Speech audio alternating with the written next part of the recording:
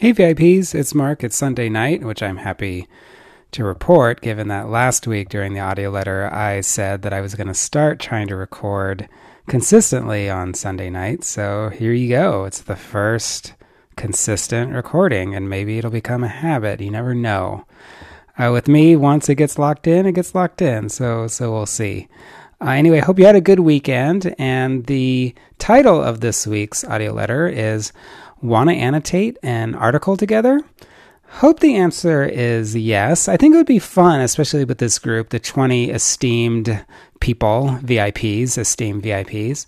I think it would be fun if you wanted to read an article together and to annotate it, to get your ideas out there, to respond to me and to other VIPs. And so I wanted to try it out as an experiment.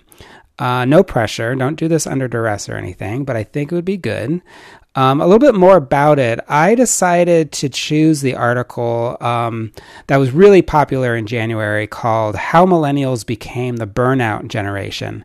In fact, it is the third most popular article so far of the highlighter, and I wanted to bring it back and sort of do a little bit more of a deeper dive now that it's been several months since its publication. Like, does it hold up? Are people still thinking about this? Is it something that resonates with you?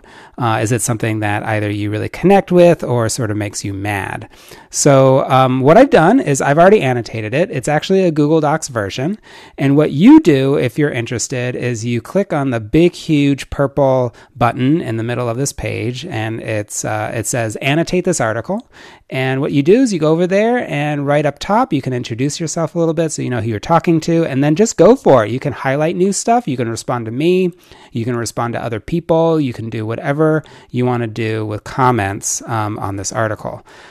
A little bit more about why I'm doing this is I just want to promote more reading. I want to promote more of the reading of the articles instead of just sort of like scanning the blurbs, but also I want to find out ways both in person and online to have sort of like a deeper engagement with reading, not just for ourselves individually, but also to connect with others. And we don't know, like I have no idea where this is going to go, but I really think that there's something here. And so I wanted to try it out with you first and see if you like it.